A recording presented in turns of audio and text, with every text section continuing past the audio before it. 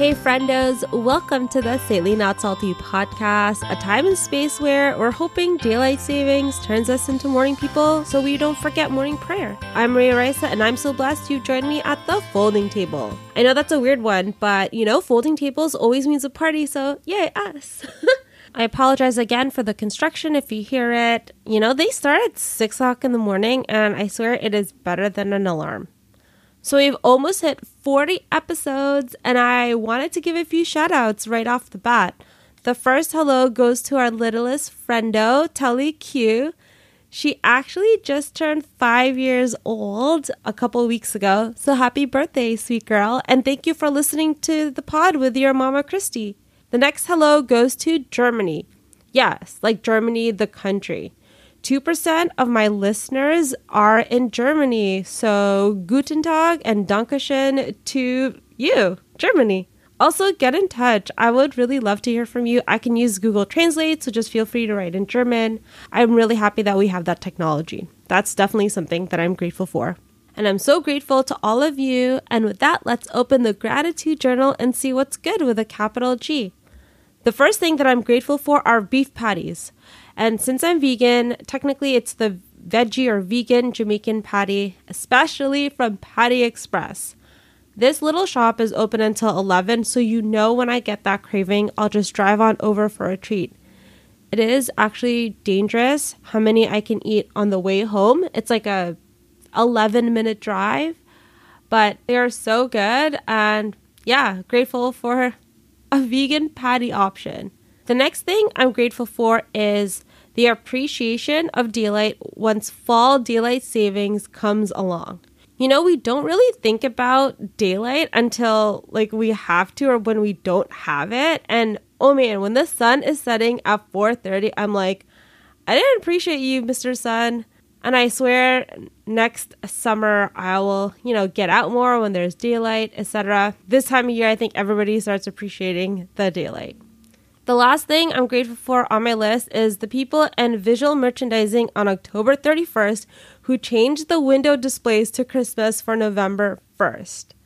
I don't know how long people stay up at the stores to change literally the entire floor plan of a store. I used to work in fashion. I studied visual merchandising. I know how hard, they work and all the retail workers and everybody who works at a store to change everything to Christmas. It's a trip to all of a sudden see Christmas decor the next day after spooky season ends. And so kudos to all of you for your hard work.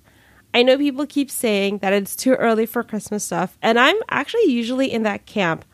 But we've had quite the 21 months, so give me all the holiday cheer that my sad little heart needs so badly. And with that, we close our gratitude journal and say, thank you, Jesus. Lots to be thankful for this time of year. If you'd like to tell me what you're grateful for, send me an email, saintlyNotSalty@gmail.com. Hit me up on Instagram @saintlyNotSalty, or fill out the Google form, bit.ly/SNSpod. Here at Saintly Not Salty, I'm here for you and your questions. Today we have a couple cues from Danielle. She has 2 cues that sound like first date questions that I'm going to keep at my little pocket next time I go on a first date, which I don't know when that's going to happen, but I'll keep you posted. The first thing she asks is, how do you take your coffee or tea? I used to be an almond milk girl, but now I'm totally riding that oat milk train. And so any sort of dark roast with a generous amount of oat milk is what I drink on the daily. And if I'm fancy and I'm at Starbucks, I'll add a few pumps of hazelnut, Danielle, are you asking this so you can surprise me with coffee next time we hang out? Just saying, The second cue is, what are 3 things you can't live without? So this is a tough one. We can go practical, like money, a car, a place to live, or my phone, my laptop, a charger.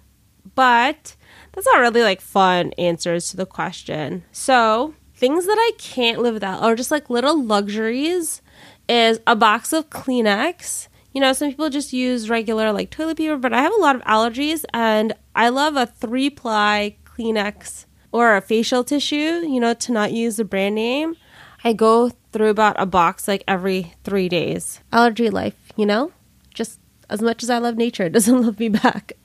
The next thing that I can't live without is my Nespresso coffee machine.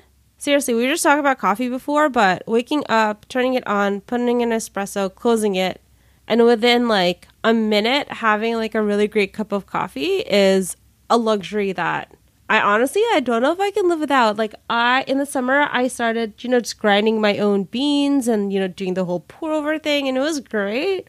But man, a quick espresso shot, a quick long shot of coffee when you don't have time to be fancy or when you're late to work is definitely something I can't live without. And the last thing is my master key to work. So I work at a church, and having a master key for a building that's not your home is definitely something I can't live without. If you're in the area and you need to go to the bathroom, you have a key. If you need to, get water, or if you need something from your office real quick, you don't have to wait till the building is open. You can just go in right away.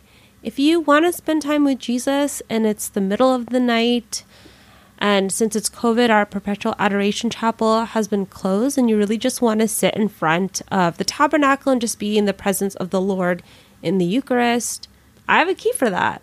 And it's just something that I can't live without. 24-hour access to Jesus in the Eucharist. It's kind of a super blessing, So thanks, Danielle, for submitting your questions. I think she's going to hate me, but she's also single. So if anyone knows a good Catholic dude, email me at salinasalty@gmail.com. I guess a few people who have submitted are single. So, why don't we just start a matchmaking thing here? Statistics say I think a quarter of my audience is male. So if you're single and ready to mingle, Catholic, or somebody who is, let me know. And maybe I can hook it up. This might be fun. Or a terrible idea. Just putting it out there into the podcast universe. I would love to hear from you, whether it is about a boy or not. It's all good. I just want to hear from you. Send me an email, saintlyNotSalty@gmail.com. Fill out the Google form, bit.ly/SNSpod, or hit me up on the Instagram at saintlyNotSalty. Thank you so much for listening. You are way better than a venti peppermint white mocha. Way better. I love you, but remember that Jesus loves us most. Take care, friendos. Peace be with you.